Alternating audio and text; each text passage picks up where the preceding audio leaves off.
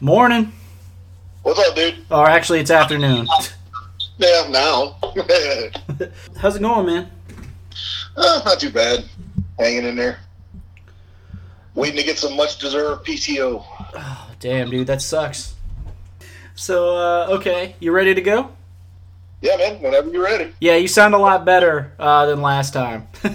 Yeah, no headset. If it makes you feel any better, the first time I recorded with my brother, he had his phone on speaker, and that almost ruined that episode, too. And that was like episode 2, so that almost ruined me then, too, so. We live and learn. All right, I gotta do this intro that I love doing, that I'm famous for loving. Okay, okay, hold on. Sip of tea, sip of tea. Okay. Hello, world. Welcome back to the Flores and Friends podcast. Hope your day is going well. Mine's going all right. Today I'm joined by previous guest Clark Martin, or as I call him, Pup. How you doing today, Pup?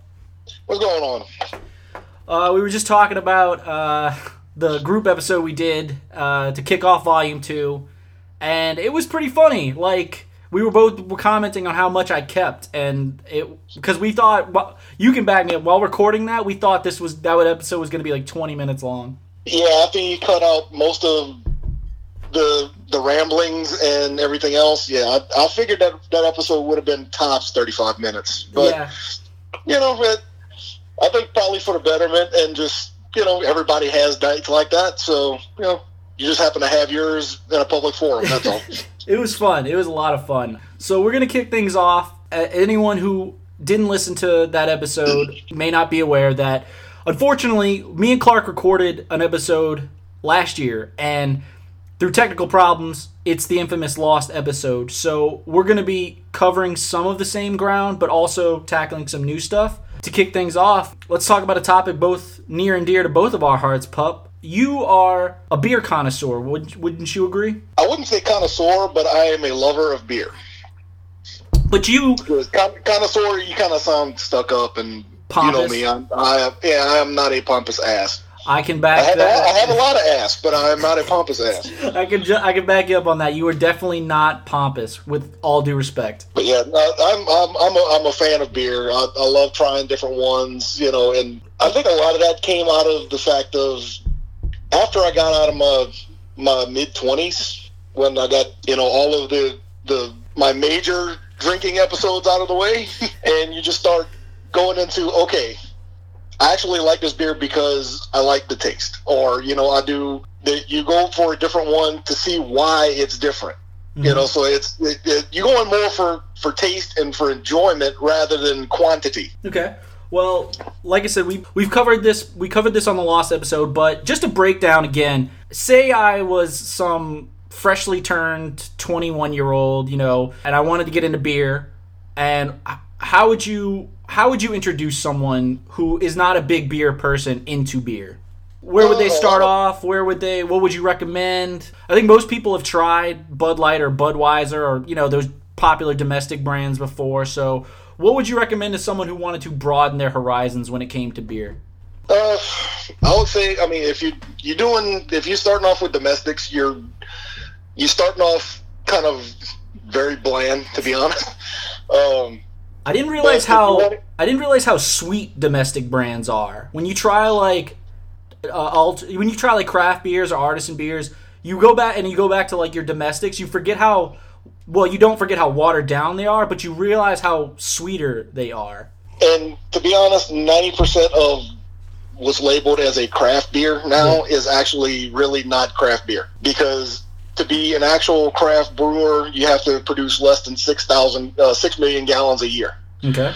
That's the threshold. Once you go above that, you're not considered an actual craft brewer anymore. Mm-hmm. So even though, you know, when you think of you know, local craft breweries like around here, you got Tin Roof, you got Magnolia, and Abita, you know, Abita being the big dog. You know, they produce a lot more than that over the course of a given year. So, technically they're still craft, but they're not craft just because of the way you got to define it. But going into it, if you're into domestics and you like that, you know, drink what you like. You know, I don't have a problem with anybody that digs Bud Light. You know, that's your thing. Go for it. But you know, if you did want to start off and try to get into something, I would suggest try a few different ones from around out of state. They have a few good breweries out of Atlanta. A lot of them are in the Boulder and Fort Collins area and out of Colorado. Those are all usually pretty good. Boulder Brewery and Fort Collins Brewery, obviously. Just for the record, Clark is not sponsored by any of these breweries. He's making these recommendations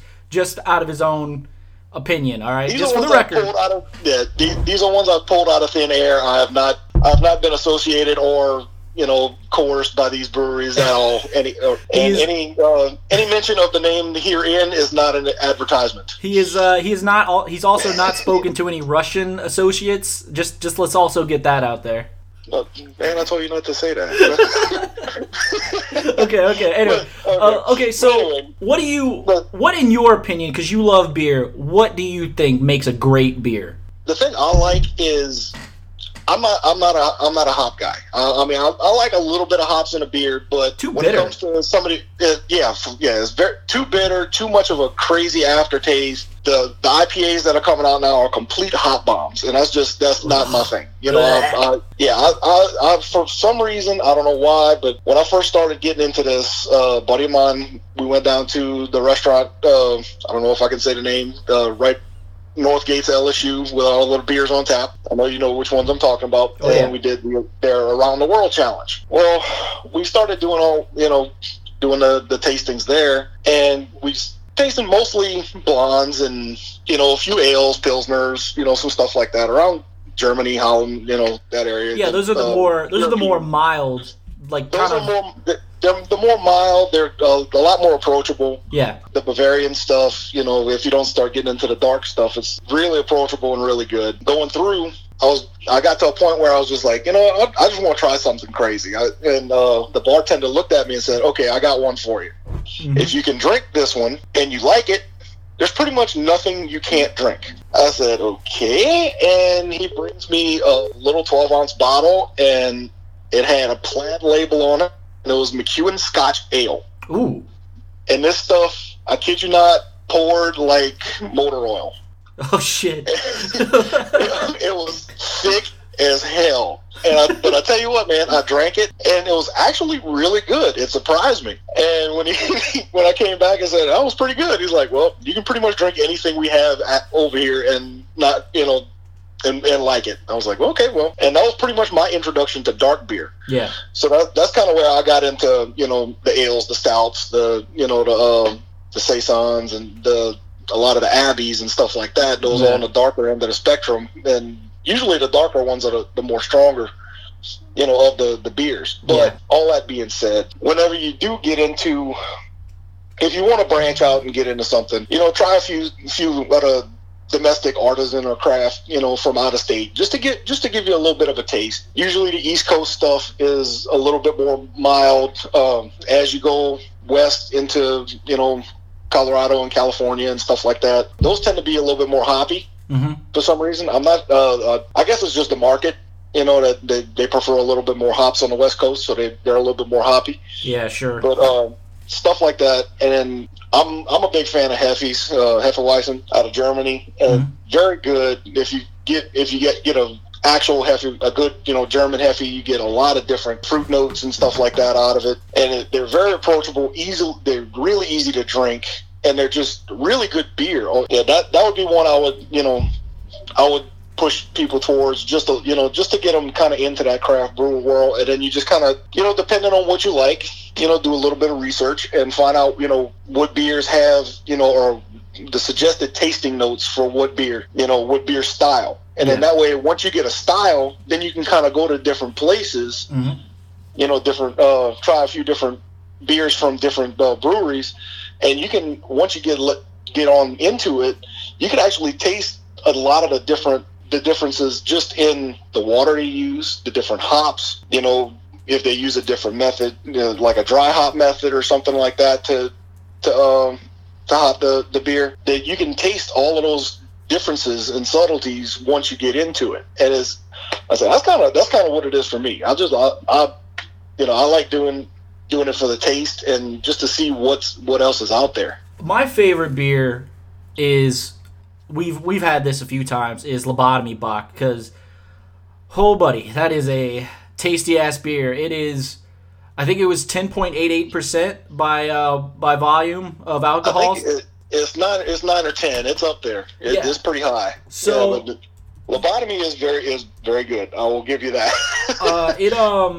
It's so dude, it's so tasty. Like, I love it so much because, as you can contest, it's very strong. I like a strong beer, and it's not an overpowering taste. It's got a kind of like a tart, kind of sweet taste to it and stuff like that. And it has a lot of molasses in it. Yeah, and because it's so sweet, I think that masks a lot of how strong it is. Yeah. Because when you're drinking it, you really don't realize how strong it is until you finish the first one, and you're like, whoa. Yeah, I can only do in my heyday. I could probably do 3 of those in one evening, and I'm like, okay, maybe I should slow down, because this is going to knock me on my ass. Because it's so... Dude, it's so good. But... Oh, okay, yeah. So, I know you drank several types of beers. You have different favorites and stuff like that. But what would you say is your favorite right now? Or your go-to, specifically? Well, I got 2, really. If I want to go kind of on the lighter side, I'll do Hoegaarden, which is a Hefeweizen.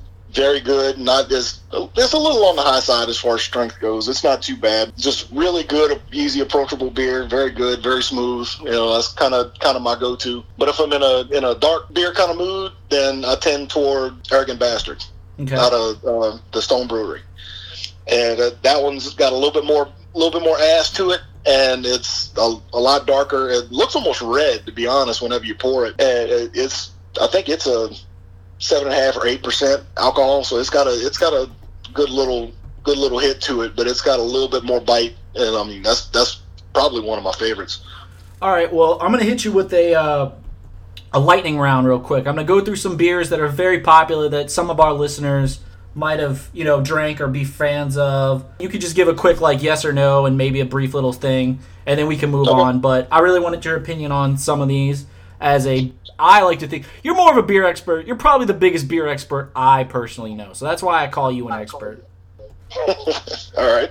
Go for it. Some of these are good. Some of these are piss water. But we're going to go through them, all right? Sure. All right, cool. Heineken.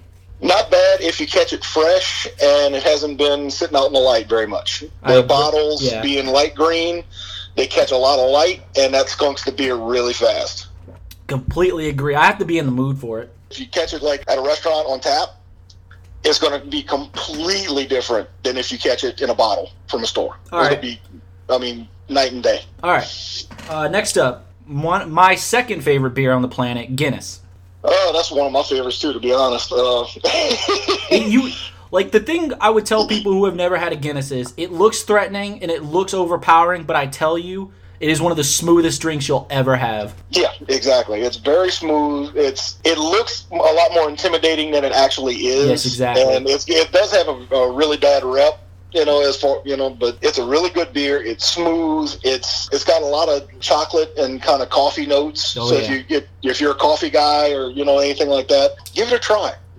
Just take a couple of sips, see what see if you like it.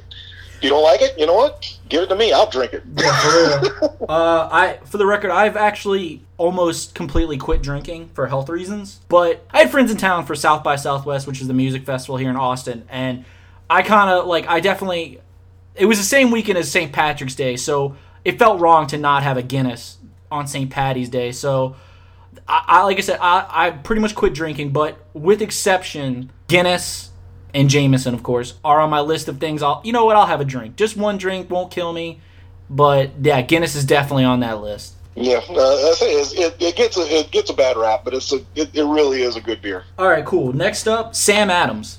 Not bad. It's just kind of a good standard lager. I mean, you really can't say anything bad about it, but you really can't say a whole lot good either. See, that one's too hoppy for me. It's got a little bit of hop, but it's not terrible. Okay. I've had a lot worse. So it could be a lot worse. Okay. Yingling. Yingling is actually pretty good. I'm a fan. I actually had it recently for the first time. I don't know why it took me so long to get it. We finally got it in state, but I had it. It's just a good solid beer. Little bit of hop finish. Is smooth. I enjoyed it. I really did. All right, Modelo. Which one? Especial or Negro? Let's talk Negro because I wanted to talk Corona next, and we can cover that kind of beer with Corona. So let's go with Negro. Negro, I enjoy. I like the Especial too, but the Negro's good. It is a darker one, but I like it, but it's not my go-to. Okay. But if somebody has it and it's there, I'll drink it. All right. Well, I said let's move on to Corona. How do you feel about Corona?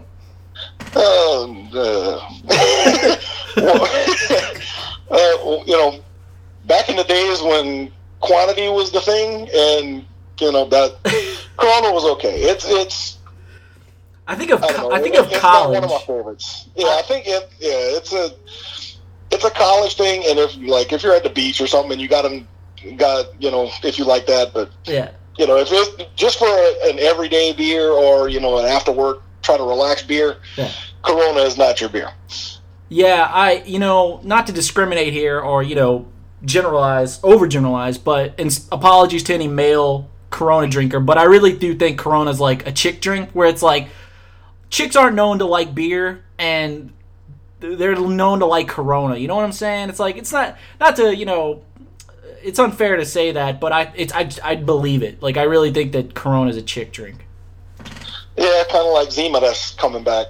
They're bringing... Oh, no way. I've been wanting to have a Zima since I was like 9 years old.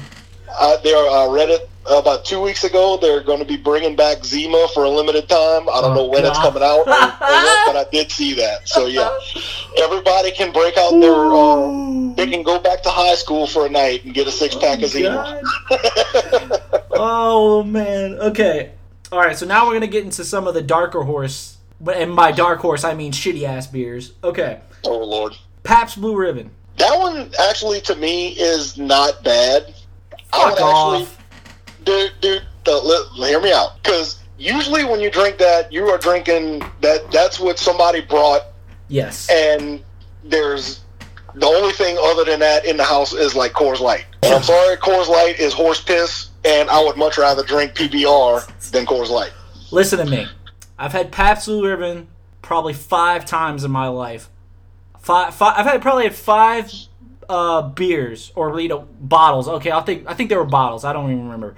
I probably had 5 bottles of Pabst Blue Ribbon in my life, and I've never finished one of them because I was like, this is awful. It's my least favorite beer on the planet. No, that one for me is reserved for MGD. Oh, we're not going to talk about that one. That's a war crime. No, Natty Ice is war crime. All right. Speaking of Natty Ice, how about Natty Light, the official beer of beer pong? That one is, that's pretty much the only time you're ever gonna drink it is when you're playing beer pong, just because it's so damn cheap. But all right. I put away my fill of Natty Light whenever I was in college. So when you need to get drunk and on a budget. There you go.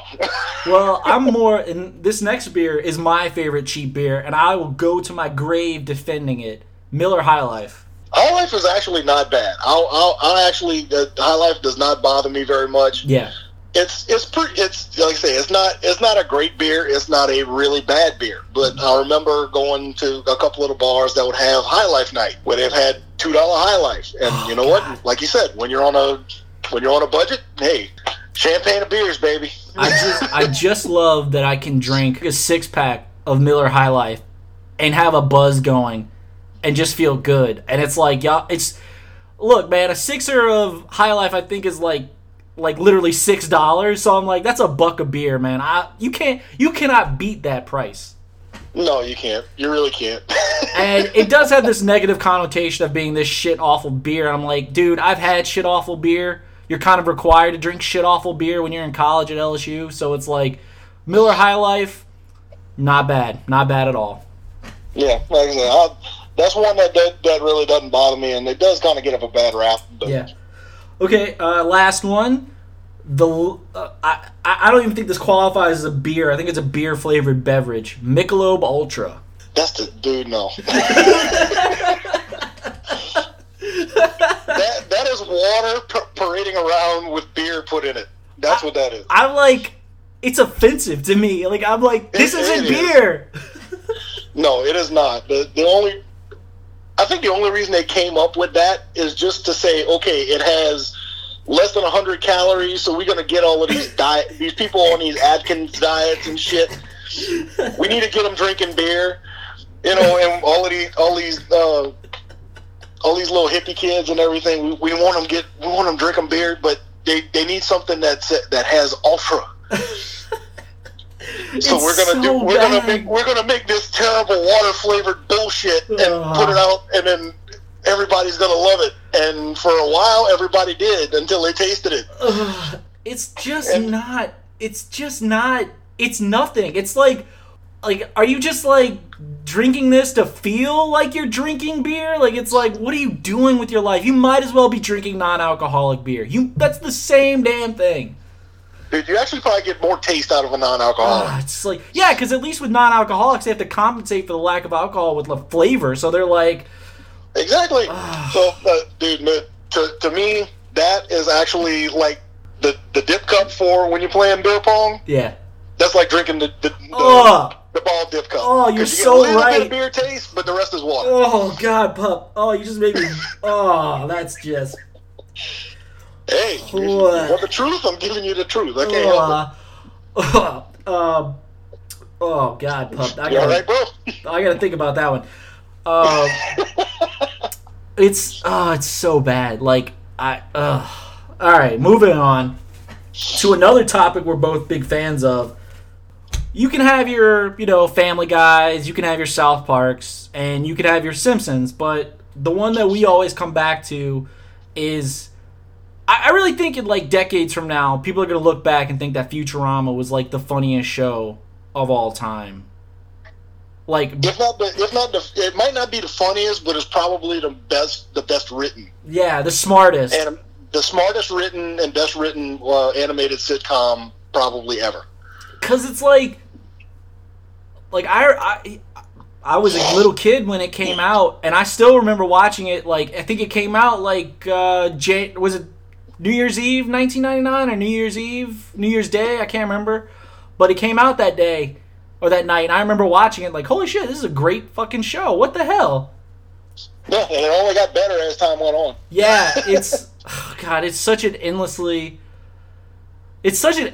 quotable show. Like, I'm like, why does this show not get... It's because The Simpsons are still on the air. If The Simpsons had ended and Futurama had begun, we would be talking more about Futurama than The Simpsons.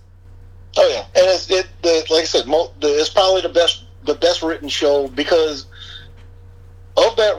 The group of writers, they had I think a group of, when they in the heyday of the show, it was probably 15 of them. But when they came back, they had like 6 or 7 of the original writers that came back for the final 2 seasons. Yeah, that they had on Comedy Central. Of those 15, I want to say I know they had at least 2 PhD mathematicians. Yeah, and at least 3 or 4 other ones that had PhDs. So I mean, you had probably, that's got to be some of the smartest writers' rooms on the planet that were working on this thing just for coming up with space jokes. I mean, so and the fact that they came up with 3 different languages, alien languages.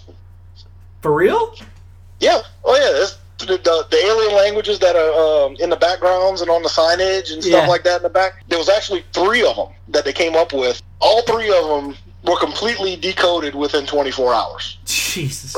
So that's the kind of people that you have following this show. You have extremely smart people following this that pick up on stuff like that. And that is what got me onto it. Yeah.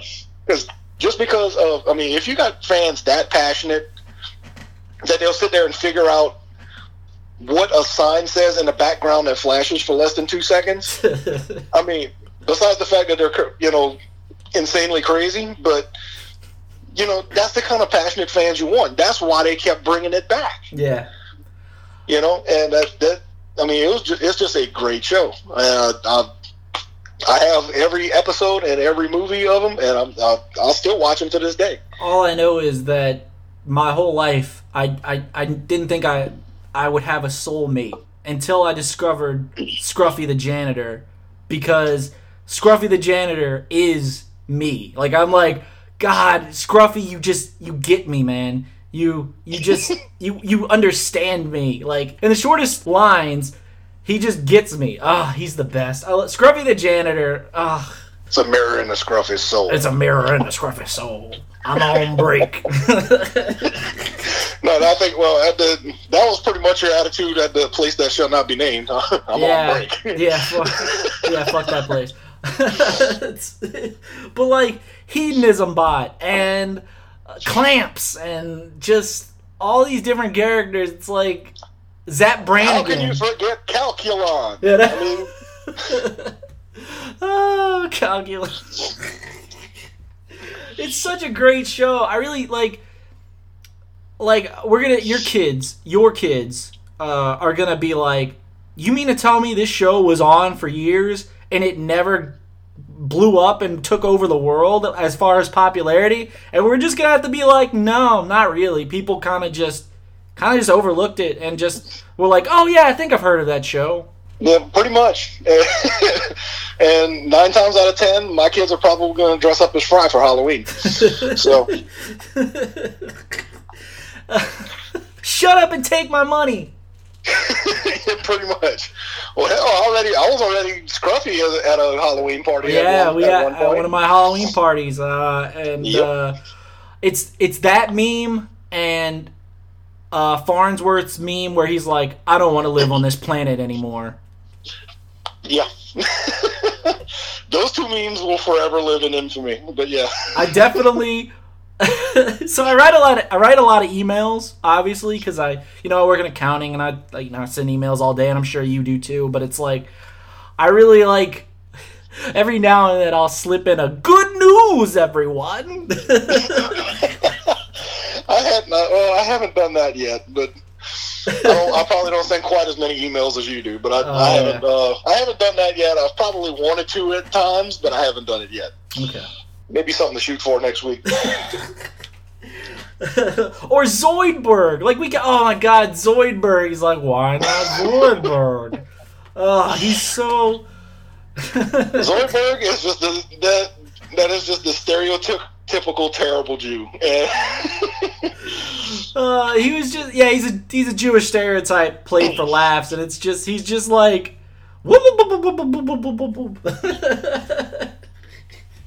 But I live in the garbage. Oh. Anyway, all right. People are probably tuned out by now, so let's... probably. Let's put on a serious face. Just an update. It is day 80 of the Trump presidency. For anyone keeping count, we haven't even made it to 100 days yet, and it feels like it's been 800 days, not just 80. So there's that. Anyway. Now you got that off your chest. Now we got that off the chest. Well, people who may not be aware, me and you are respectfully on two different ends of the spectrum. Do you think that's a fair characterization? Yeah, I'd say we're pretty much a dichotomy. But as long as we don't talk politics, yeah. Me and you, best of friends, no big deal. Yeah, dude, like, people are like, how can you... We just have differing opinions, that's all. People are like, I remember people asking me when we worked together, because you used to be my boss, but we were more like friends just working together and dicking around. Like, people would ask me, it's like, how can you guys be so radically different and still be like the best of friends? Because I'm like, because we just don't talk about it. We understand where each other stands. We get it. We just don't talk about it, because it's like, you can have a life, you can be friends with someone and have a life outside of like politics, even in this day and age. Yeah, you don't have to. Politics does not have to rule you. Yeah, it doesn't have to rule how you act. It doesn't have to rule what you do or what you say. But at the end of the day, it just comes down to mutual respect. Yeah, I know. If you had an idea on a position, you would say it. I'll say, okay, you have your say. That's fine. I don't have a problem with that. If I said something, you did the same thing. It's mutual respect. Yeah, and not to blow any smoke up your ass, but like a lot of conservatives in this country get a bad rep, and some deserve it because there are some giant assholes on the right, as there are some gigantic assholes on the left. So, Bill Maher. But, you know, growing up in Louisiana, that is a lot of there. Outside of New Orleans, it is a very conservative state. Obviously, it's in the South. But I hear these unfavorable, negative stereotypes of conservatives, I honestly think of you because you are a conservative and you're not an asshole. You're not a bad person. Like, you are a human being. You're a very decent guy. And you've always been fair to me. You've always been fair to any minorities I've seen you come across. It's like, not all conservatives are like this characterization or this caricature of just repression and backwardsness. You're actually a very progressive person when it comes to understanding. You just have your opinion on the matter. Exactly. Yeah. Look, I go about the same rules of the Constitution. But look, you got freedom of speech, which that's all well and good. But, you don't have a right to tear somebody down just because they have a different opinion than you. Yeah. You got your opinion, they got their opinion. Fine. Y'all don't, if you happen to not agree, yeah. You know what? That's not the end of the world. Yeah. As long as it's just that kills me that people think that's how a lot of people think. Is that if you're not with me, you're completely against me. I can't talk to you. I don't want to even look at you. And it's getting to the point now where if you don't agree with me, I'm going to come and bash your head in and take a sledgehammer to your car. Yeah, it's and that's just taking it way too freaking far. I'm sorry. That's just entirely too crazy. Like I think we've become this. It's just we've taken sides when I honestly believe that, like, I would say 80 to 90% of this country have so much more in common than they realize. Like if you strip it all away, if you just strip away a lot of the noise, we all want the same thing. I really do believe that. I really think we all do want the same thing. We just want a happy life. We want a comfortable living. Some people want more than they really need. Sure, they can be assholes about it. But I think that the majority, a housewife in North Dakota has a lot in common with just a teen or like a young adult in an urban city like Chicago or New York. Like, we all kind of just want to live our lives and do our things. And we just don't want to be hassled. We just want to be left alone. We just want to live in peace and harmony. That's all that really matters at the end of the day. Yeah, that's pretty much all I want. I just, I just want to have my little say if I got one, and if just leave me alone, let me live my life. Yeah. I'll pay taxes, to keep the roads up and stuff like that. But don't sit there and rate me with it either. Yeah. Well, okay. The topic we want to get to, because I think we mentioned it, or I think we talked about it online. Like, we wanted to talk about this, but the main issue I wanted to talk to you about was regulation, as far as economic regulation. It seems like just for the record, not all conservatives are Republicans. Just let's keep that out there. Don't assume all liberals aren't Democrat. I'm a liberal, but I do not consider myself a Democrat at all. I have like I said, I tend to vote for Democrats, but I am not a Democrat. Anyway, it just feels like a major stance of the Republican Party is deregulation, rolling back regulation, and I don't understand that, pup. In my lifetime, I've seen deregulation from the 90s catch up to us in the late 2000s, and almost ruin our economy, and almost ruin the world economy. So explain, if you can, or if you want to, you can tell me to fuck off, I don't care, but explain deregulation to me. How is that a good thing? Well, it depends on what kind of regulations it is. They got some regulations, like the financial regulation and stuff like that. I mean, that actually kind of does more favor the government and, you know, the big banks, the big 5 or 6 banks, whatever it happens to be. Yeah. You know, the deregulation allows them to do more that could be considered, you know, under the table. Yeah. So, you know, financial regulations, it's a little bit of a different animal. Mm-hmm. But, like, as far as stuff with Interior or EPA or, you know, stuff like that, that kind of regulation and regulation having to do with products, sometimes there is a lot there's a lot, you know, a lot there that could be stripped away, you know, and just kind of, and not a lot of them would even, in my opinion, could be completely done away with, but more along the lines of, you know, just streamlining the process and making things simpler and more up to date with how technology works, how things are going, and, you know, the products that we have out now. Because, I mean, some of the stuff that, you know, the regulations came out in late 60s, you know, that won't apply to anything, a whole lot of stuff that we have out in the market today. You know, so I mean, some of that stuff could get updated and changed. You know, I'm all for that. But if you have somebody in an administration that puts in so much regulation that they basically trying to kill off an industry because they said they were going to kill off an industry, you know, coal industry, and from what I'm talking about. Yeah. Granted, I know that, you know, their heart might be in the right place, but, you know, all the renewable stuff that's out there right now, it's not feasible. You know, it's coming. It's on its way. It's almost there, but it ain't there yet. So in order to, I mean, all of those regulations and stuff like that, just to try to almost shove them out the door and get them out of business, that's wrong.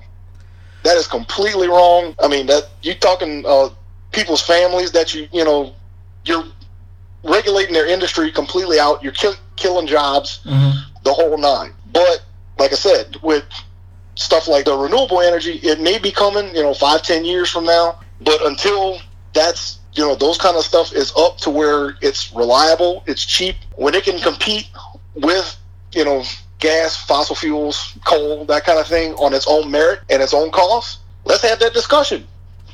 But, you know, for right now, being that that technology isn't up in there yet, you know, we kind of got to do what we got to do to be, you know, to keep everybody with gas in your tank and electricity in your house. Okay, well, my question is... So you kind of see where I'm coming from, though? Yeah, I understand. I understand. I don't mean to sound heartless here, because that's the... Yeah, let's stick to coal here. That is the crux of the issue here. You have whole families, whole communities, whole generations of people who have made their living off of one industry, coal in this example. And I think we can all agree, hopefully we can both agree, that coal is, it's bad for the environment. Like, it's not good for the environment. It's not. Like, I believe in, and first off, it's not global warming, it's climate change, which I'm tired of people misrepresenting the issue. It's not global warming, it's climate change. All right? That wasn't directed at you, by the way. I'm sorry. If that sounded like it was coming at you, man, I'm not saying that. What I'm saying is that... No, I'm a denier anyway, so it doesn't bother me. Oh, well, good for you. No, but I just think that it is bad for the environment, and we need to move into this new technology, and that's well and good and all, but what about the dinosaurs, right? Like, what do we do with these people who are invested in this, and if you take this away from them, they have nothing, and that leads to, you know, suicide rates increasing, joblessness, drug use. It starts that community on a spiral towards oblivion. And it's like, how do we seamlessly transition to allow these people to still make a wage and earn a living while also getting rid of their industry? It's like, you're not going to teach a 60-year-old or a 70-year-old still working in this industry. You're not going to be able to, like, they're not going to be able to transition smoothly. It's not. It's like, once you've done something for so many years or so many decades, transition is almost impossible. So it's like, what do you do with that? Like, where do you where do you put these people? Like, what do you do with them? Like, there's nothing for them to do. They need something to do. Unless you're willing to pay their bills and put them on a social welfare program, which, well, that's a whole other topic, which a lot of people have issues with. Even the recipients of social welfare have issues with it. So it's like, what do you do with these people? But I really believe that coal needs to go because it is harmful for the environment. Basically, the answer I could give you that would be you want to see how do you transfer, that while. So let's just for sake of argument. Yeah. You got mid Pennsylvania. Yeah. Okay. Just all right. Coal plant on one side of the state. Yeah. And you have a factory that builds wind turbines on the other side. Sure. Okay. So just for sake of argument. Yeah. We got, you go through, the wind technology or whatever, as that comes of age. Yeah. You get more and more people starting to invest in that.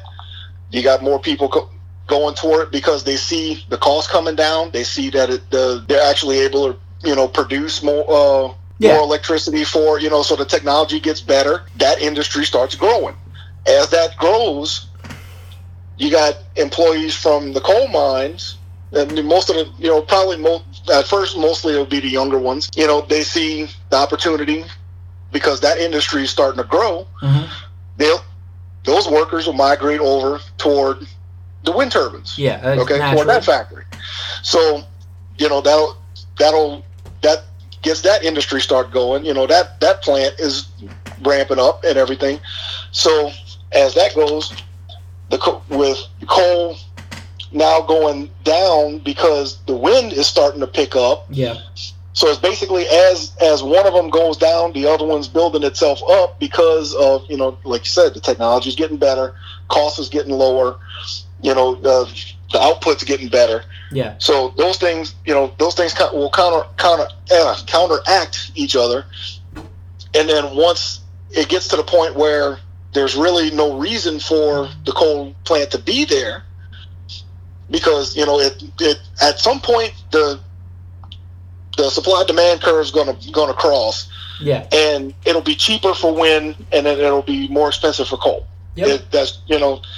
So once that happens, that'll automatically pretty much close the coal plant. And then, like I say, if you got some of the older ones that stay there, they're either going to take a pension or they're going to move into another industry. It won't be quite as many as you think, because they won't have a whole lot of holdouts. Because this is going to probably, if it happens, this is over the course of probably 10 years. Yeah. That this would happen. So, but when that does happen, like I said, their pensions, their Social Security, if you happen to have it. Me and you ain't going to ever see that money, but probably not. No, we won't. I can tell you now. So start a savings account there, brother. 401k. Yeah, tell me about it. So, but like I said, as the supply and demand and all that changes, as that technology becomes more mainstream and can compete on its own merit, then it'll solve itself, and that's the free market. Yeah, but while you have this, I hate to get we're eventually, this is eventually going to become a politics conversation because you have a coal lobby with coffers and lots of resources to prevent that from happening for as long as possible, while the cost is that more coal is more damage to the environment. So it's like you have people vested interests in being anti-progress. And what you just described was progress. It was capitalistic progress. And I worry that I'm sorry. I'm sorry these people are in this industry that is going away. I'm sorry that no one gives a shit about you.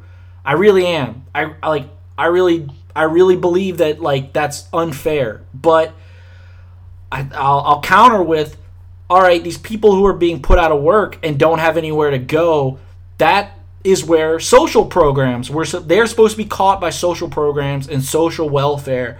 But you have the Republicans, not necessarily conservatives, but Republicans who want to gut those programs. So it's like, because I just believe that people who assume if you're not working, it's because you chose not to work and not because you can't work or you don't have the option to work.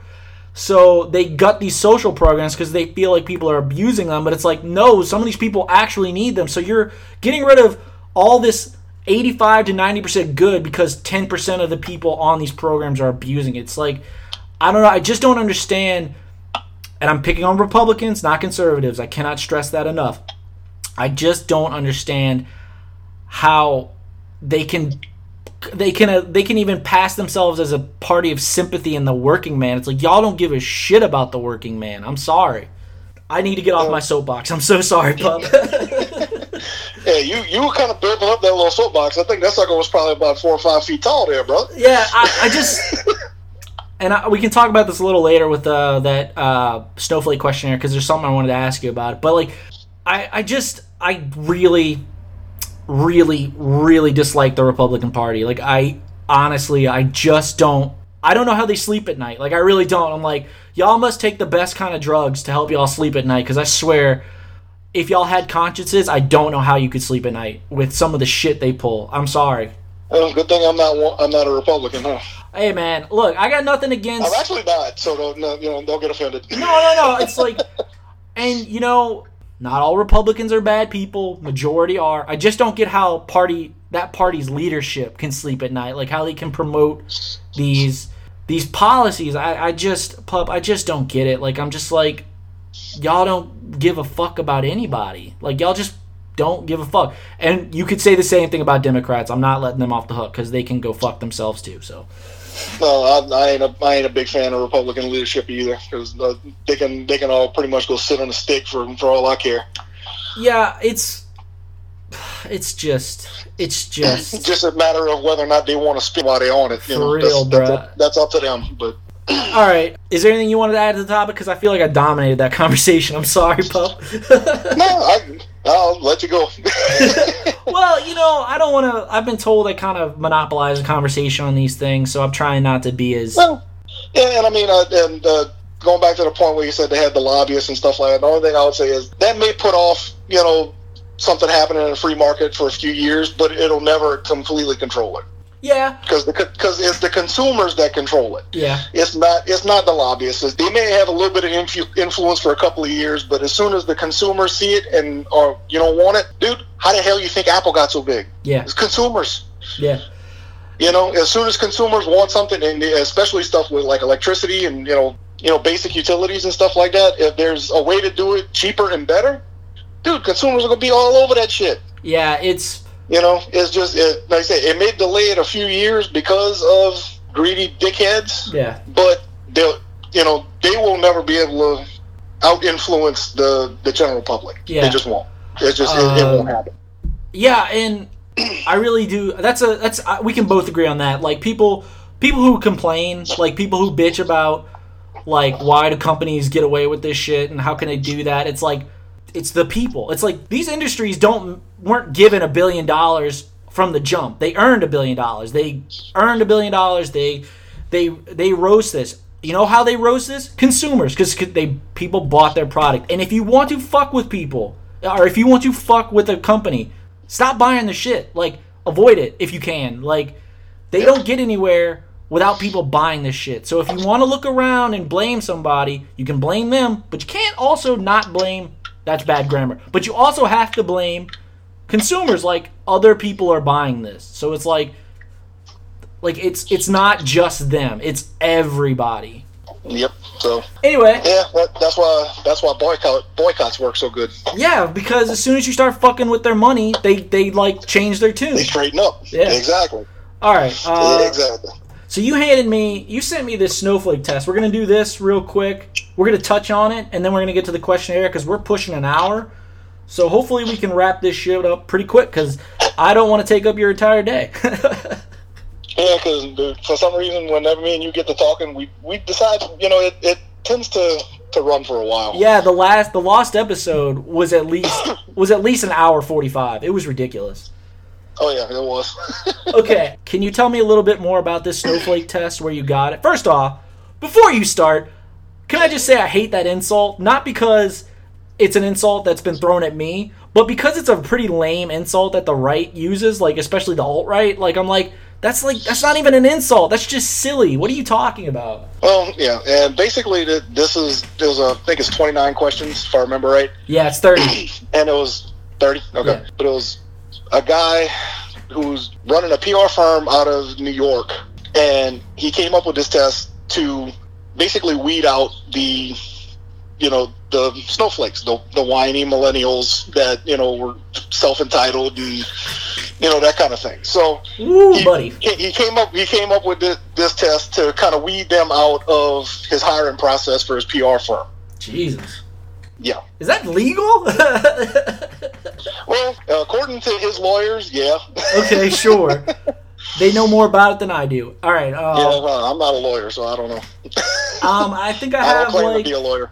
I think I have 7 out of the 30 we can touch on.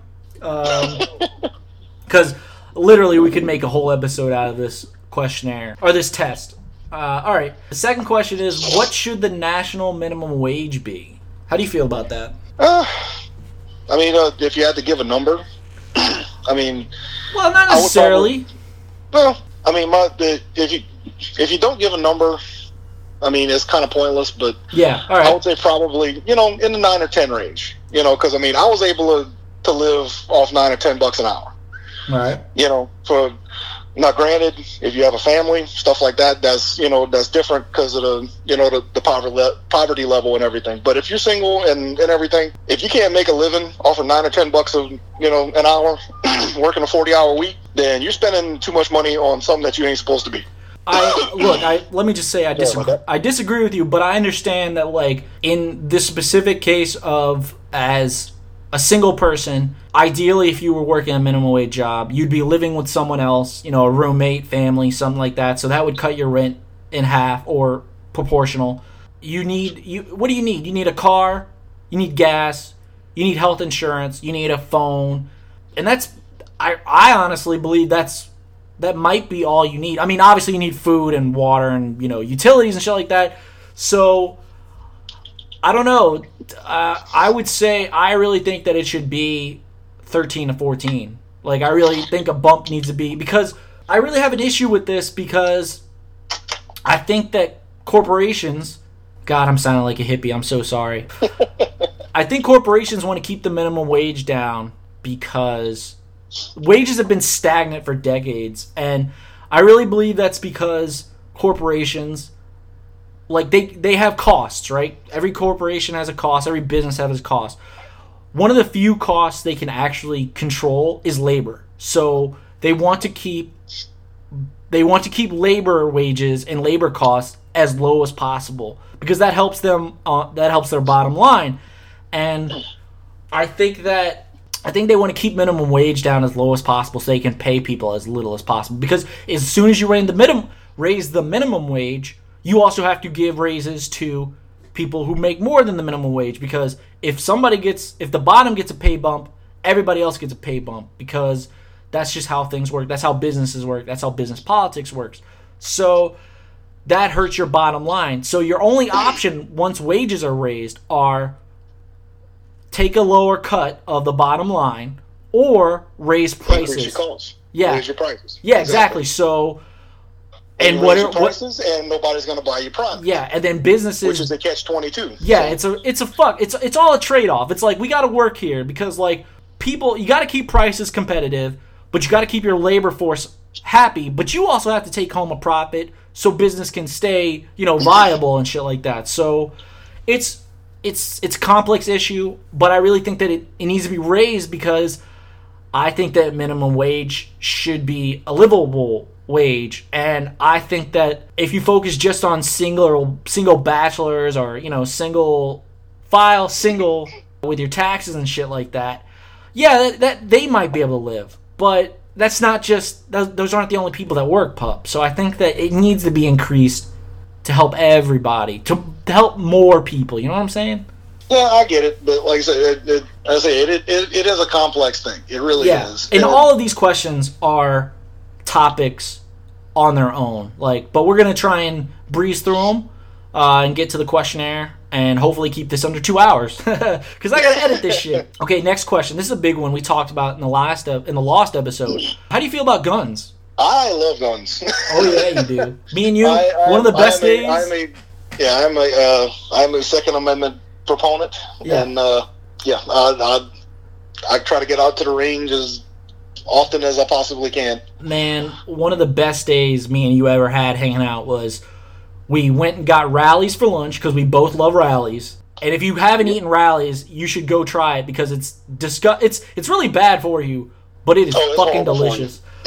And when you go, you really don't go for the burger, you go for the fries. Yeah, absolutely. Best fries on planet Earth as far as I'm concerned. But and then after we ate Rallies, we went shooting, and that was like the first time I've ever gone shooting. And I'm gonna tell you, man, it's a lot of fun. It was a lot of fun, especially that .22 revolver. Shit, that was fun. It is a rush. It really is, man. It's a rush, but as long as you do it safely, I mean, it's a good time to be had by all. It's a good skill to know. Yeah. Especially if the zombie apocalypse decides to come upon us. For real. But I'm shooting Brad Pitt first, so fuck him. But like I say, I'm a big, I love shooting. It's a very fun thing to do. As long as it's done safely, I have no problem. I have no problems with it at all. And that's the key word there. Like, you're a gun owner, and you're a responsible gun owner. I have ridden in a car with you while you had a loaded gun in the car. I don't know if that's legal or not. If not, I'll cut that out. It is. Okay. It is, as long as it's not concealed.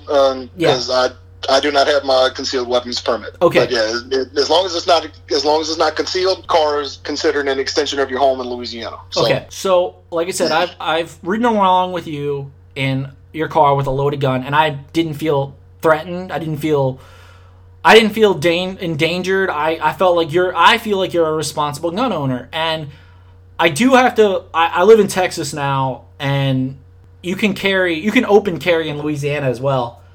But I'm not gonna lie, man. As much as I love guns, I don't love them as much anymore because of the Sandy Hook tragedy. Which that's a whole other topic. But basically, in summary, I just don't know anymore about that. But it makes me uncomfortable when people walk around with guns strapped to their hips like it's the fucking West, the Old West. And I don't know. I just don't think that. Why do we, I know we need guns. We need them. But it's why do people feel the need to have them? I'm like, why do we need guns? Well, because a lot of the bad people that have them also, they tend to use them. So. Yeah.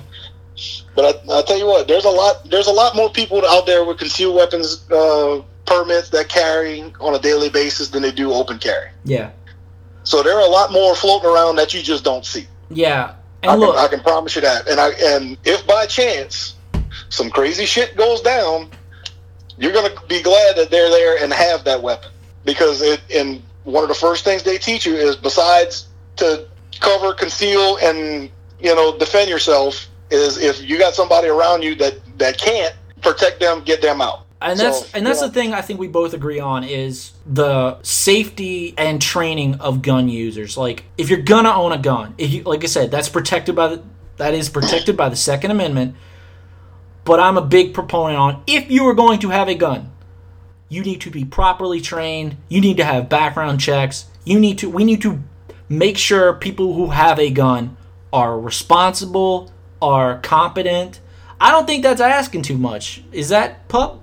Well, I mean, you're already going through a background check whenever you purchase it. Now, granted, there are a lot of them, when people that are using guns for not very good purposes, the Pulse nightclub and, Sandy Hook and stuff like that, they either borrow those from somebody who acquired them legally, or they had somebody else buy them for them, which is a felony. So there are things, but I mean, it's just hard to stop.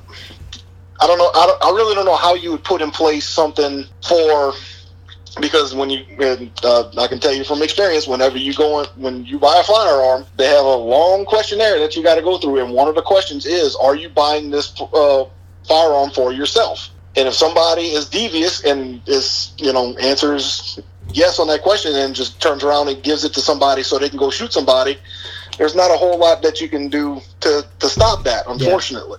So I mean, it's either that, or if they don't have that process, then they'll break into somebody's house and steal them. Which, I mean, there's really, again, not a whole lot you can do about that. So I mean, the background checks that are there do catch people that are unfit to have them, and everything. But if the background check comes back clean, even if you do have to wait, for a certain amount of period, because if something gets flagged and you have to wait, because I haven't had it happen to me, but I know somebody that did. Basically, they had a flag when they tried to get theirs, and when they had to wait, I think 3 to 5 days for the background check to come back saying, okay, you're clear, because they had something that was on their credit report or something that was kind of iffy. Yeah. So, that right there tells me that, the background checks are working. They, if something ain't right, they're going to get flagged. That's just, so they work. Now, granted, there could be some stuff to streamline it. They could include a few other things, on the back end to that background check that could possibly help. I'm not an expert on it, so I'm not going to speak to what it could be. But, as far as the process that goes now is, the process works. Well, let me ask you this. I have a couple questions about that. Do you believe, correct me if I'm wrong, but are these background checks state background checks or federal background checks? No, FBI.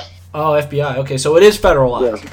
Yeah, they when you buy a handgun or a shotgun or a rifle, that retailer calls a number, and basically they put in all your information. They give you social security number, address, name, date of birth, and that name gets run through FBI database. Okay. And if there's any flags in that database, and granted, FBI pulls from everywhere.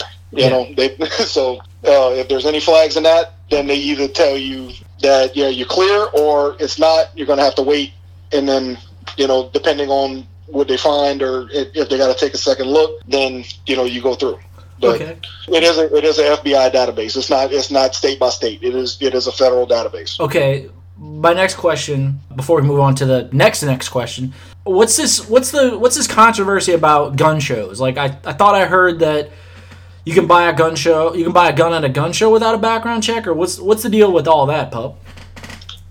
From what I understand, they're trying to say that there's a gun show loophole that required, that says that you don't get a background check when you go to a gun show. Okay. Which the couple of gun shows that I've been to, around here, I never did buy one, but there's constantly people buying and selling and stuff like that. Yeah. And anytime you buy, the first thing they do is you fill out the same paperwork that you would if you bought the thing at Bass Pro or Academy or whatever, and they call the same FBI database and do the background check. Yeah. Now, granted, because the only thing that I think is a little bit different is because that they're a mobile retailer. Okay. Yeah. So they don't have an actual brick and mortar store or site. Because they go all over. So I think with that one is a little bit different process that they go through as far as, the having to transfer that firearm to you, but they still have to call and do the same background check, that you would if you bought it from any other store. Okay. All right. So I think they're basically just crying much to do about nothing, basically, is what I think it is. Because, they do a background check. You do have to go through it, but I think the transfer is a little bit different because of that. Well, that's what I think is the big deal. But they think it's just they condense everything down to the simplest possible words, and they oversimplify. Check. Exactly. And they misunderstand. That's another thing I want to stress with people who are. Well, I would stretch this out to anybody who's anti-anything. Find someone who is a part of that community, or find someone who's who has experience in that field or whatever. I'm not as anti-gun as a lot of people are. I am anti-gun, but I'm not violent, militant about it, because I know people like you who have guns and love guns, and I understand.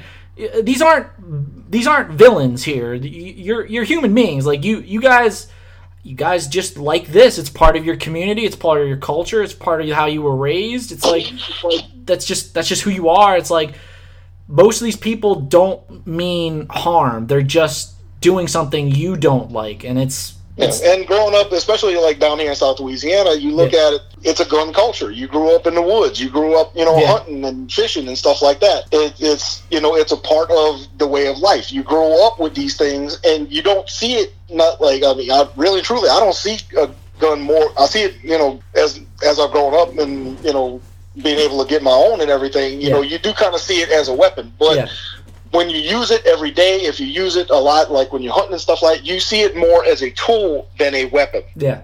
Granted, it is a weapon. It is deadly. It can kill someone or something, but it is more of a tool than it is a weapon. Yeah.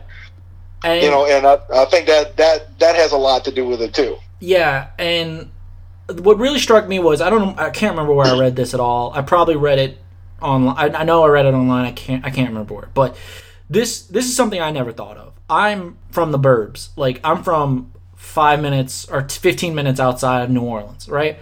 And as bad as they are, JPD, Orleans Parish Police, as notorious as they are, I'll say that, they are within driving distance. Like, what I never occurred to me as a city guy is people who live in these isolated communities where their neighbor is a mile away, or for whatever reason, if something goes down and there's like a handful of cops in this spread out territory or city or town or something like that, it's going to take a while for, police to get there or first responders. And so sometimes, not that you want to take things into your own hand, sometimes you don't have the option of like waiting for the police. Sometimes you need to like be able to defend yourself, which is not something you want necessarily promote, but it is a fact of life. Yep, and I will tell you this much right now. As far as when it comes to defense, using a gun and as far as that goes, especially with me, it's better to be tried by 12 than carried by 6. I will shoot you first if you're coming at me, and I would rather be tried by a jury of my peers than be the one laying in that box. Yeah. And I'll defend any of my friends with the same attitude. And that's the other thing. It's like trying to standardize across the board. It's like not every situation's the same. It's factors. It's a mess, man. It's so complex, and people want to, like you said, people want to boil it down to its simplest form. It's like you kind of can't. Like no, you can't. Like you don't boil quantum physics down to its smallest thing and expect people to be like, oh yeah, that makes complete sense. It's like complex issues are complex issues for a reason, right? Exactly. And everything is so nuanced now with the way you can phrase things and how you can come about, or even to some degree how what lies you tell yourself to make it justified. Yeah. It's still, when it comes down to it, it's either me get, my life for your life. Yeah. When it boils right down to it. And if you in the wrong, you know what? I feel sorry, brother, because I can promise you I'm a much better shot than you. All right. Anyway. This next question is, how do you feel about the police, first responders? I love cops. Like, I love them. Like, I respect what they have to do. But my only caveat would be that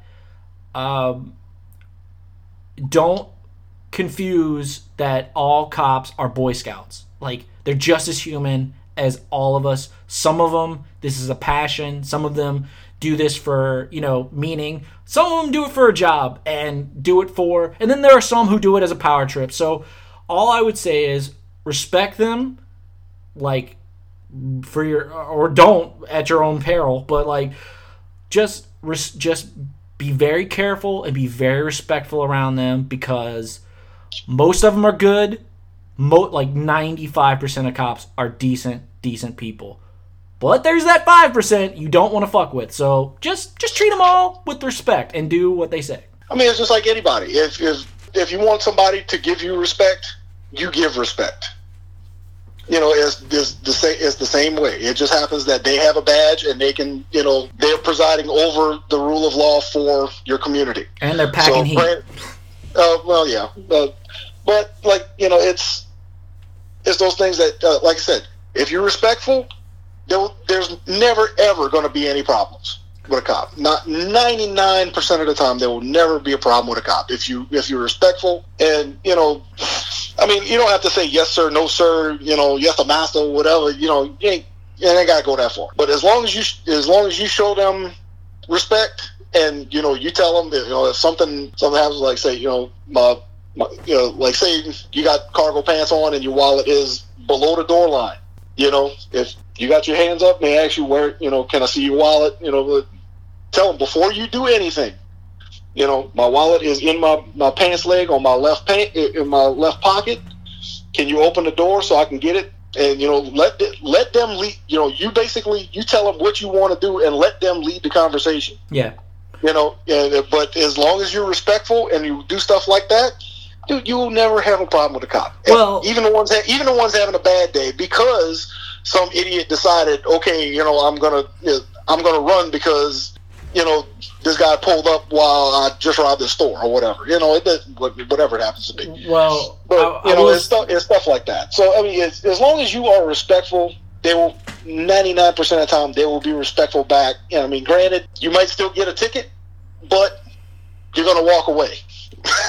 You're always going to walk away, okay, or drive away. I just want to make the note that I think both of us are aware that we're two white males talking about police and police corruption and police inappropriate police behavior like brutality and targeting minorities and stuff like that. I just want to make a note that we are both aware that white males in this country, we have a different we don't have the standard experience for most people out there. There are minorities who I think it's been well documented that police have targeted for various reasons or been encouraged to target. So there's a culture in some police. I don't want to be unfair because, most police have treated me fine. But then again, I'm a white male who doesn't really, isn't threatening. I don't appear threatening. If you're threatened by me, you might be a wuss because I am probably the least threatening person on the planet. Well, yeah, if you're threatened by you probably are a snowflake. For real. Yeah. But I just want to make a point that the history of police in this country, especially in urban areas, especially in the South, it's not the prettiest of history, but I would like to believe that, like I said, I can't stress this enough, 95% of cops are just decent, hardworking people who want to make it home and just want to make it home safe. And there is a culture that is ugly about their profession, but that is not the dominant culture in police. Police just want to do their job, collect a check, and then in 20 to 30 years, collect a pension. That's all they really want. But you cannot disregard the fact that there is some ugliness in their history. So just want to make that clear. Anyway, I'd agree to that to an extent. So yeah, all right, yeah. Okay, so I'm going to skip some of these questions because we are running a little long here, but that was to be expected. Okay, so here's a good one from this snowflake test. What does America mean to you, Pup? I would probably say that America means to me just freedom. Yeah. There's not a lot of places on this planet that can do what we do on a daily basis. Or attempt to do what we do, right? Yeah, exactly. Yeah. And there's nowhere else on the planet that is as free as us and can do what we do on a daily basis. That's why we're the greatest country on the planet right now. And despite all of the administration changes and everything like that, the idea of America being that shining city on the hill. Yeah. Well, that's what America is. It's something that everybody wants to try to be like. And if you're where you're at can't be that way, you can always come here. Yeah, I would agree with you on. Come here legally. Yeah, God, no, we don't have time for that one. We ain't got time for that. But I'll just throw that in because I know that's at least another hour conversation. Oh, for real. But I will say, I agree with you somewhat. But I would say what America is to me, John Flores. I debated on whether I wanted to say my full name, but no, fuck that. What I want to say is America to me is. It's an experiment without an end.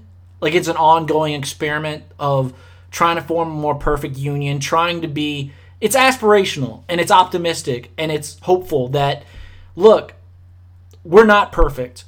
I don't think any American would ever... Any sane American would tell you that this is a perfect country. It's not. But I honestly believe that it's this wonderful idea of being unified and wanting to be better and giving opportunity to be better. And that might be a crock of shit. That might be rhetorical bullshit, But I honestly love this country because it is diverse. It's huge. I don't think we realize how huge our country is at times. But I honestly believe that this country it falls short and we can always do better. But that's the key. We always want to do better. We always want to make this country better. And I honestly believe that, like, as hard as that is to believe, as easy as cynicism is to buy into sometimes, I don't believe this is a cynical nation. I believe that we all, at the end of the day, want the same thing. And I think that's great. I think that, but like I said, there's a dark side to that coin, and it's not something I like to think about, but I honestly believe that we aspire for more. You know what I'm saying? It's optimistic. Yeah, I mean, you almost got to have that. Yeah. I mean, if you're not optimistic about the future, then what the fuck are you doing? The future's going to be pretty damn bleak. I can promise you. All right. So you got to have a little bit of a little bit of optimism on the future. You got to. All right. Not to cut this short, but we're going to move on to my questionnaire. We're going to try and do this pretty quick. That was a good one, man. Thanks for providing that. That was really good. Like I said, we could probably come back to this and do a whole episode maybe in the future. But yeah. Okay, so do you want to move on to the questionnaire? Just good solid questions that spark a lot of debate, and that's the idea of the pod. So. Yep, for real. Okay, so do you want to start with the questionnaire? Sure, go for it. What was your first car, pup? My first car was actually a truck, and it was a 1995 Nissan pickup, 5-speed green. All right. I love that truck, man. They got times where I wish I still had that truck. For real. So what happened to it? You totaled, or what happened? No, I actually traded it in when I got my red Ranger. Oh, nice. And then wrecked the red one. Now I got the black one. So. I remember that. Yeah, not fun. Not fun at all. All right. So what's your biggest or weirdest guilty pleasure? I really don't know. I was thinking about that whenever you sent me the questions, and I'm not sure what would be really considered weird because technically I'm not exactly a normal dude. I like a lot of weird shit, so yeah. I don't know what would be considered weird in my universe. The way I always thought about it is if someone just walked in on you doing it or listening to it or watching it, and you'd be like, okay, I know how this looks, but hear me out. So, nothing? We can always skip it. It's not that big a deal. I mean, I don't know. I mean, I might have, be elbow deep in the computer rebuilding it or something, and somebody walks in like, what the hell are you doing? It's kind of, it's one of those, I guess you consider, but, not really weird. It's just kind of odd, but... All right. What bores you, or what is the most boring thing you can think of? Oh, God, I do this a lot for my job. If I'm waiting, not necessarily waiting for, like, a computer to get fixed, because I do that a lot for work, too, but if I'm sitting here waiting for somebody to do their job so they can do something, that pertains to me. You know what I mean? So waiting on others. Yeah. So if I got to sit there and wait on you to open up this, server room for me, and I got to wait a half an hour, and just sit there and twiddle my thumbs, that's going to be boring as all hell to me. But, you know, it's part of my job, so I kind of got to live with it. But, that is just boring. Okay. Excuse me. Who is your role model? Ugh. Or role models if you have more than one. Good Lord. As far as at some point maybe possibly wanting to open up my own business or something like that, I'd probably say Jobs or Wozniak, just because they were good sellers and had good product. Yeah. You know, so and they knew, especially Jobs, because he knew how to sell it. Yeah, for real. But you know, going through it like that. But I mean, that's pretty much all I got for that. All right. Kind of limp on that answer, but yeah. Okay, so what's something most people don't know about you? Probably that I'm an Eagle Scout. Oh yeah, I forgot about that. You are an Eagle Scout. You started in the Boy Scouts and all that stuff? What's that? You started in the Boy Scouts and all that stuff? I started Cub Scouts. Oh wow. So I did the whole thing, man. All the way from Cub Scouts all the way through Weeblos and then all the Boy Scouts. Oh, nice. Cool. Yeah, there's not a whole there's a lot of us, but not a whole lot of us. Okay. All right, shark diving, bungee jumping, or skydiving? Oh God, shark diving. Hell yeah. Fuck that. What are you, crazy? No, indeed not, dude. I'd do that in a fucking heartbeat. Shark dive. Yes, indeed. Dude, give me a mask and let me jump in a cage. Shit, yeah. Fucking sharks in the water. I'd do that in a New York minute. You are fucking... Look, pup, I love you, my brother, but you're fucking crazy. That is no fucking way. Oh, dude, I'd do that in a heartbeat. In a heartbeat. Oh, my God. Dude, are you... Oh, my God. I won't jump out of a plane, but I'll jump in the ocean with a bunch of sharks. Hell yeah, I'd do that. Man, different strokes, man, but fuck that. You would never get my ass in a cage. Are you fucking kidding me? Oh, my God. Nope. Swear to God, dude. I'd jump in there in a heartbeat. All right. Wouldn't bother me a bit. All right, Coke, Pepsi, or other? If you're going mainstream, I would say Coke over Pepsi. Okay. But if you're doing like root beer or something like that, IBC. Oh, IBC's too sweet. That's what makes it. Well, take it back. Root beer would probably be mug, but IBC's cream soda is fucking awesome.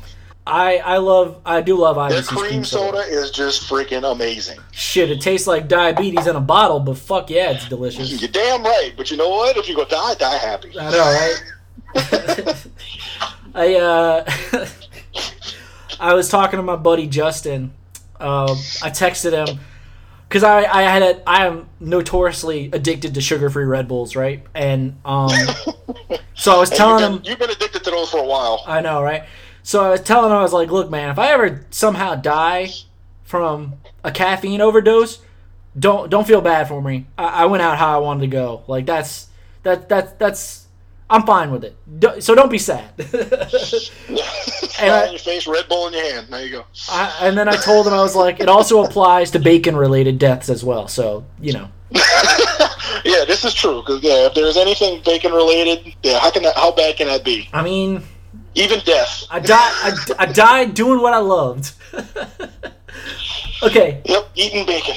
All right. So, hypothetically, say you were unexpectedly given an afternoon off, or you got an afternoon off. What would you do? Probably one or two things. I'd probably either come home, either play drums or guitar a little bit, or go to the shooting range. Okay. I always said I was probably going to take a nap. That would probably be after all of that. Yeah. So you live in the Baton Rouge metropolitan area, right? But you live in you don't live in a city. You live in where exactly do you live again? You live off just off of the neighborhood. Yeah. Okay. Yeah. So it's not in Baton Rouge proper, but it's in the East Baton Rouge parish. All right. Technically part of what they wanted to break off into St. George. Yeah, for real. People from outside of South Louisiana, that will make no sense to you, but just go with us. It was a really dumb thing. But, okay, so I guess since you don't really live in a town, but so the area you live in, right? Mm-hmm. What do you love the most about it, and what do you hate the most about it, if at all, anything? I like the fact that it's kind of out of the way. Yeah. It's kind of off the beaten path. Yeah. But it's still close to everything. Yeah. I mean, all of the main things that you need to get to or would want to get to, like your Target, your Walmart, your Best Buys, stuff like that, everything's within 10 minutes of me. Yeah, 10 to 20, right? Yeah, I mean, 10 to 15 minutes, I'm wherever I need to go. And I love that. It's whether I go at Prairieville or in Baton Rouge, it doesn't matter. So I just like how it's close to everything. But as far as the hating part, there's not a whole lot I hate about where I'm at, except for I wish there kind of was stuff a little bit closer. You like how everything's close, but you wish everything was closer. Well, I mean, just I wouldn't say that. Well, I mean, there is everything that's close, but everything's kind of on right at that 10 to 15 minute radius from where I'm at. Yeah. So if some stuff was a little bit closer, like they had a couple of grocery stores or something that are a little bit closer that I'd rather go to, then I'd say that. But overall, I'm very happy with where I'm at. All right. Okay. Have you ever used a pickup line, and/or has one ever been used on you? I haven't had one used on me because, I mean, look at me, goddammit. But but anyway, I have used a couple on a couple of females, and one time it worked, one time it did not. So okay, what were the lines? But I did get props for it because I used the same line on both of them. Okay. Different nights, different people. So, but anyway, they did both give me props because that was one they had never heard before. So usually the whole pickup line thing is just to throw a girl off of her game so she kind of lets her guard down a little bit, correct? Yeah. Okay, well, yeah, that part I succeeded. Okay, so what was the line? All right, the line was, for breakfast tomorrow morning, do you want me to call you or nudge you? All right, yeah, that's a good one. I like that one. It's basically like, how do you like your eggs in the morning, right? Yeah, kind of like that, yeah. All right, last question, and I'm gonna let you go because we're going on. Goddamn, we're an hour and 40 minutes. All right, dream vacation. Bora Bora. Really? Yeah. Any reason in particular, or just a beach kind of area, or just Bora Bora specifically?